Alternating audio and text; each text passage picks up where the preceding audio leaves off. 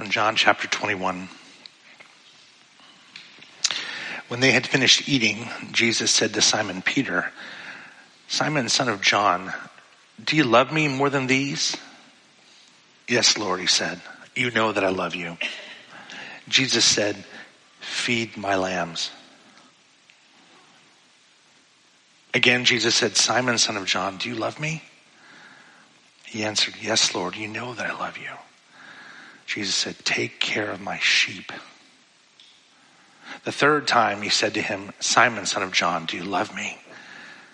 Peter was hurt because Jesus asked him the third time, "Do you love me?" He said, "Lord, you know all things. You know that I love you." Jesus said, "Feed my sheep. Very truly, I tell you, when you were younger, you dressed yourself and went where you wanted. But when you are old, you will stretch out your hands and someone else will dress you and lead you where you do not want to go." Jesus said this to indicate the kind of death by which Peter would glorify God. Then he said to him, "Follow me." Let's pray. Lord, thank you for this scripture. Thank you for your grace and your love to us. Be with us now and teach us again by your Holy Spirit. I pray that the words of my mouth and the meditations of all of our hearts would be pure and acceptable. And your sight, O Lord, our rock and our Redeemer. Amen. Amen. 3 weeks ago, we visited our daughter's middle school for the school's curriculum night, and all of the teachers really impressed us. We were blown away. What quality people. We're so fortunate. God bless educators, and we were really impressed. And the art teacher had a very interesting story from what he told us about. He had worked in video gaming for a while for a company that invented something called Halo. Halo is that, that multi-billion-dollar franchise game. And he worked for them. And when he said that to the class, that he had previously worked for Halo and now he's an art teacher, that intrigued me.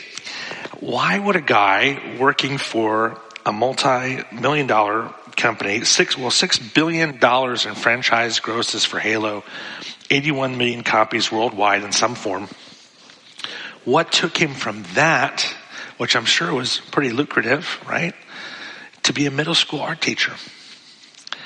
And what happened, he said, was somebody recruited him. He was invited. I think it was the principal or some administrator who I think spotted his talent and said, "Have you considered this?" And the invitation was accepted. And this Halo rock star became a middle school teacher rock star. And my daughter is fortunate, very, very fortunate to have him as her teacher. I was very impressed with him and all of the teachers. Here in our text, Jesus is recruiting too. He is recruiting for the big league, so to speak, right? This is big stuff. He's recruiting his first team. He's been doing that. He's been working with these guys. This is his first team to carry on his mission. But his recruitment methodology, our Lord's recruitment methodology, is somewhat different than the high school principals, the middle school principals, with all due respect to that wonderful story.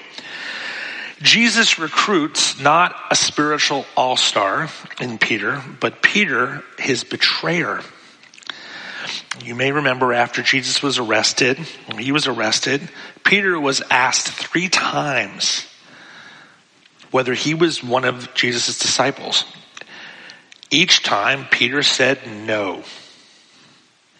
Peter denied even knowing Jesus, just as Jesus said he would in John chapter 13. Denial, betrayal, abandoning somebody in their darkest hour. Not necessarily the stuff of recruitment. Think of somebody in your life close to you, someone who you invested in, who then let you down in some way. Think about that person. Go there in your mind. Somebody who turned on you maybe when you needed them most. Now, think about that person and think about what it was like to interact with them afterward. If you did or if you haven't yet since, think of what it might be, what it might be like. This is what happens in Jesus' recruitment strategy. Our passage today is set up by just that moment. Jesus sees his betrayer at a distance, but rather than run the opposite way, Jesus calls out to him and the other disciples while they're fishing, and he calls them friends, and he helps them catch a lot of fish, and then he fixes a meal for them. Come and eat. And then after fixing them a meal and eating with them, we don't get condemnation from Jesus. We don't get an "I told you so" to Peter from Jesus. We don't get him holding this failure over Peter's head. Jesus doesn't pull any psychological levers to get an upper hand over Peter. Jesus just says, and I think in a way kind of vulnerably, for the God of the universe to look at the guy who betrayed him, who let him down, and say to him, "Simon, son of John, do you love me? Do you love me? Do you love me?" We will fail, but when we fail, Jesus doesn't bail on us. Our failures are never final. Jesus' love is final, and it endures. You know, the amazing grace here is that Jesus didn't just respond to a guy who slipped up or broke a rule. This guy broke his relationship with Jesus by giving up and walking away and abandoning him. And yet Jesus wants Peter back, and he wants his love. Look carefully at our text. Jesus isn't just trying to make Peter feel better, like, "Hey buddy, don't worry about it."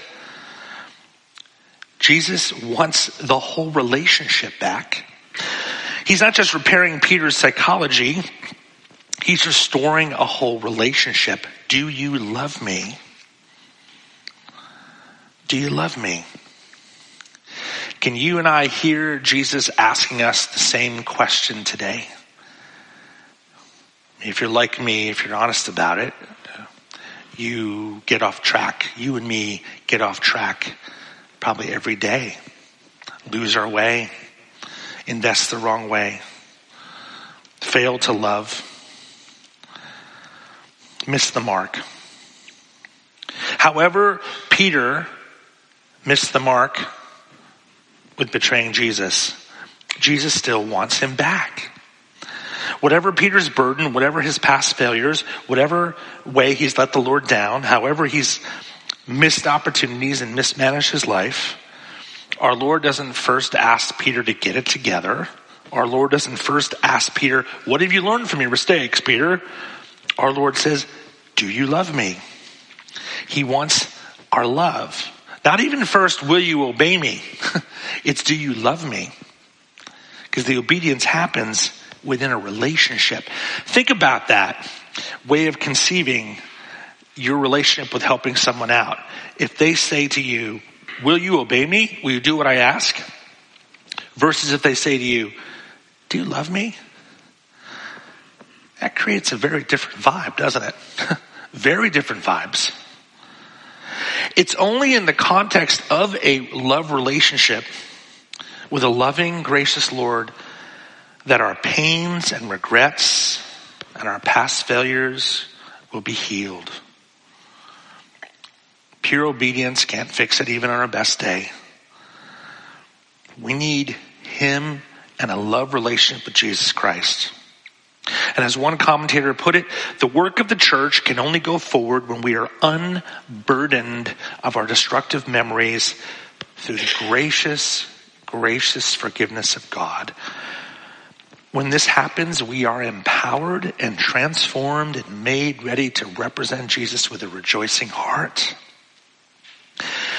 Jesus first asked Peter, "Do you love me more than these?" And commentators puzzle over exactly what that means. I like Dale Bruner's suggestion that perhaps what Jesus has in mind here is Peter's tendency for swag, right? Peter liked to elevate himself above the other disciples. Peter would say stuff like, even if all these other disciples drop on you, I won't. I will never do that. And Dr. Bruner says, perhaps after Peter's abysmal denials, Jesus is asking Peter if he still has such swag. And as Dr. Bruner says, we are relieved that Peter does not now say that he loves Jesus more than the other guys, but he does say, yes, Lord, you know that I do love you. Peter knows that Jesus knows his heart. So Peter's relying on Jesus' knowledge of him more than his own knowledge of himself. Peter no longer appeals to his own self-confidence as proof of his dedication, as Dr. Bruner says. I like that take on it. It's also deeply personal. Look at the deep work Jesus is doing in healing his relationship with Peter. A relationship based in love, not just in shoulds or ought tos, but a real connection. This is how ultimate divine reality operates in Jesus Christ when it comes down to be with us.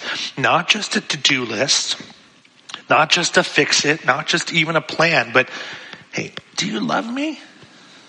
Do you love me? When we think about it in that way, it changes our whole vibe, our whole understanding of who God is. Jesus is doing deep healing work in Peter. This is what's probably behind the 3 times.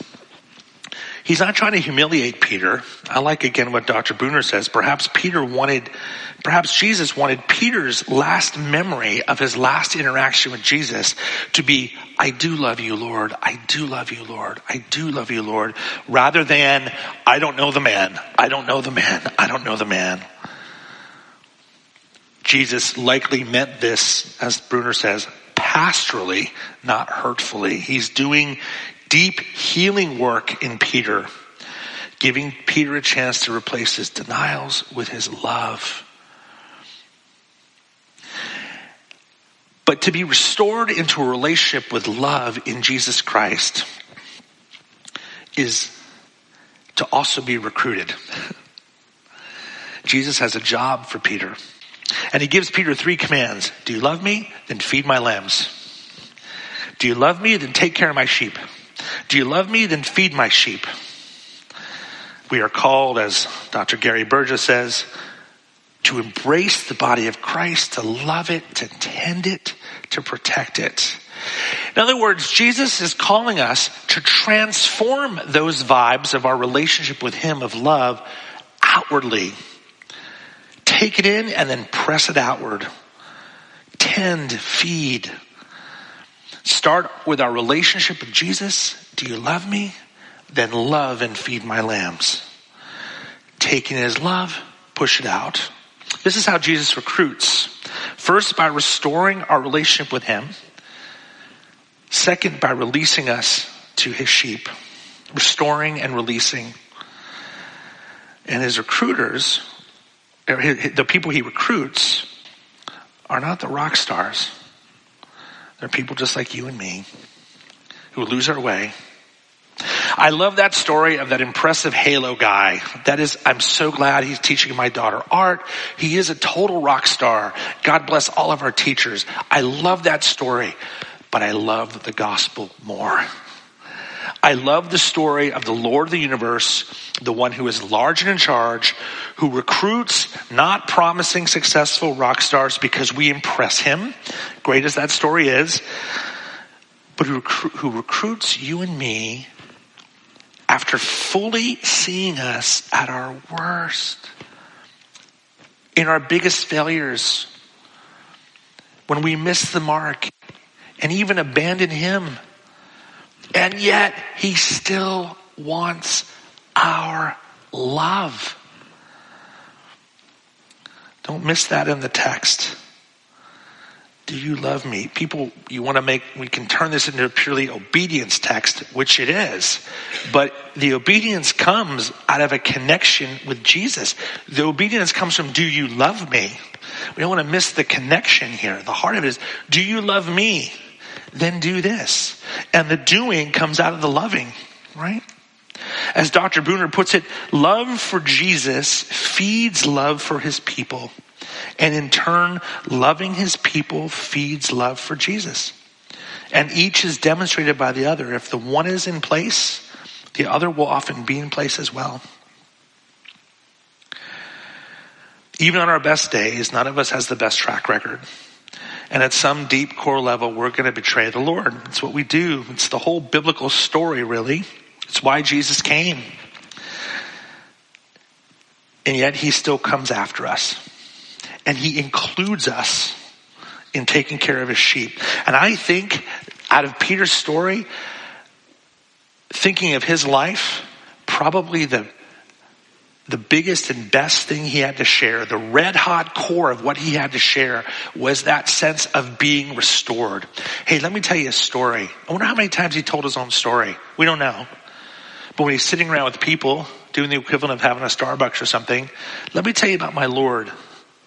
Let me tell you about the Lord who got a hold of me, even though I abandoned him. If you saw that Mariners game yesterday, oh my goodness. Oh my goodness. Julio's catch. Incredible fight. They all look so tired by the end. And the fans look tired by the end.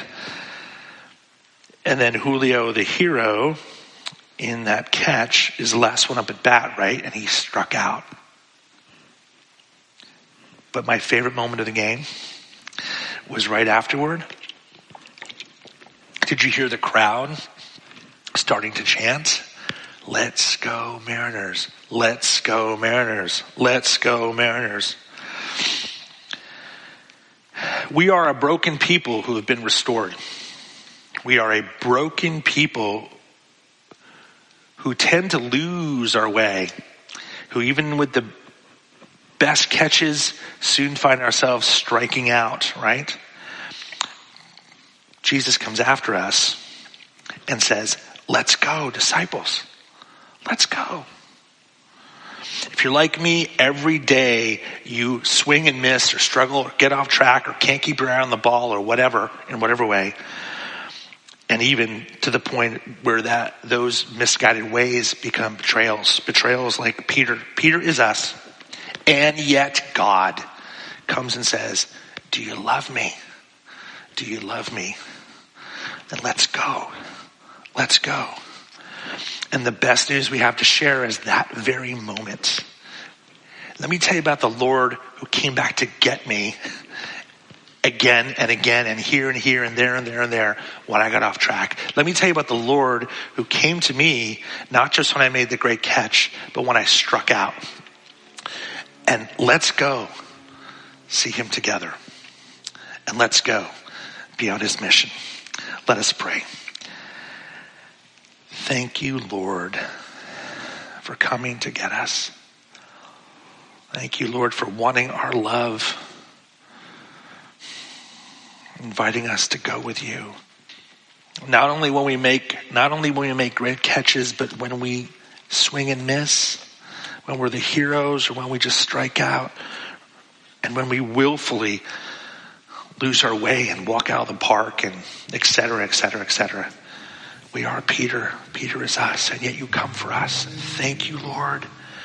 Out of gratefulness and in response to your love for us, help us to go with you, move with you, in anticipation for what you will yet do.